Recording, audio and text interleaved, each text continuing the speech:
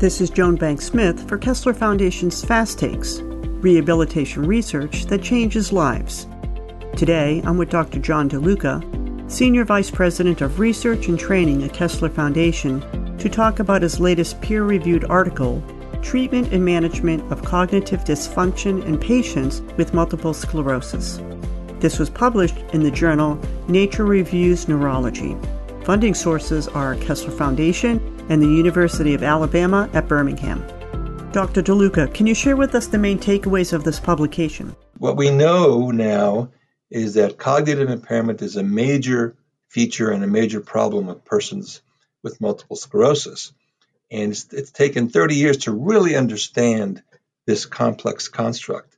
And so while we have a good understanding of that now, what we need to do is what are we going to do about this problem?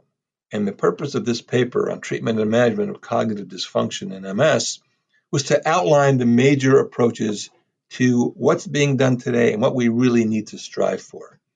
So this paper talks about 3 forms of interventions with cognitive impairment.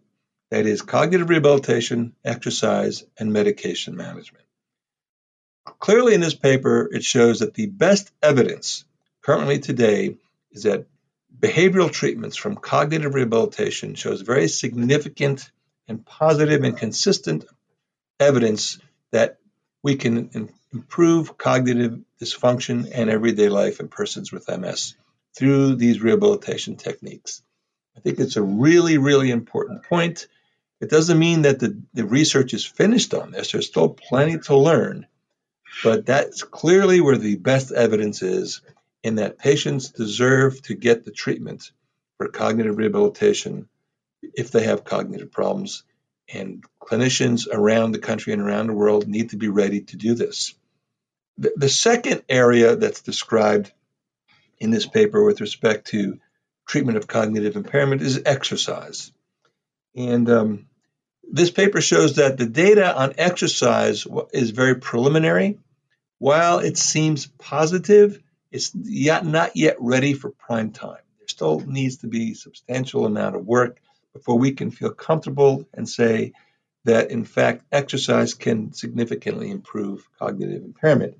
There's a lot more work to do in terms of exercise, such as what form of exercise, what's the duration, the intensity of exercise, when should exercise start, et cetera, et cetera.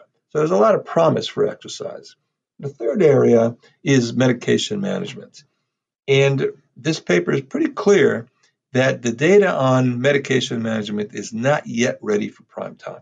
There's not any really good data to show that disease-modifying therapies or symptomatic therapies can and should be used routinely in helping persons with cognitive impairment. That's just not where the best data is. There's some data, but the best data, randomized control trials, are not showing really good findings.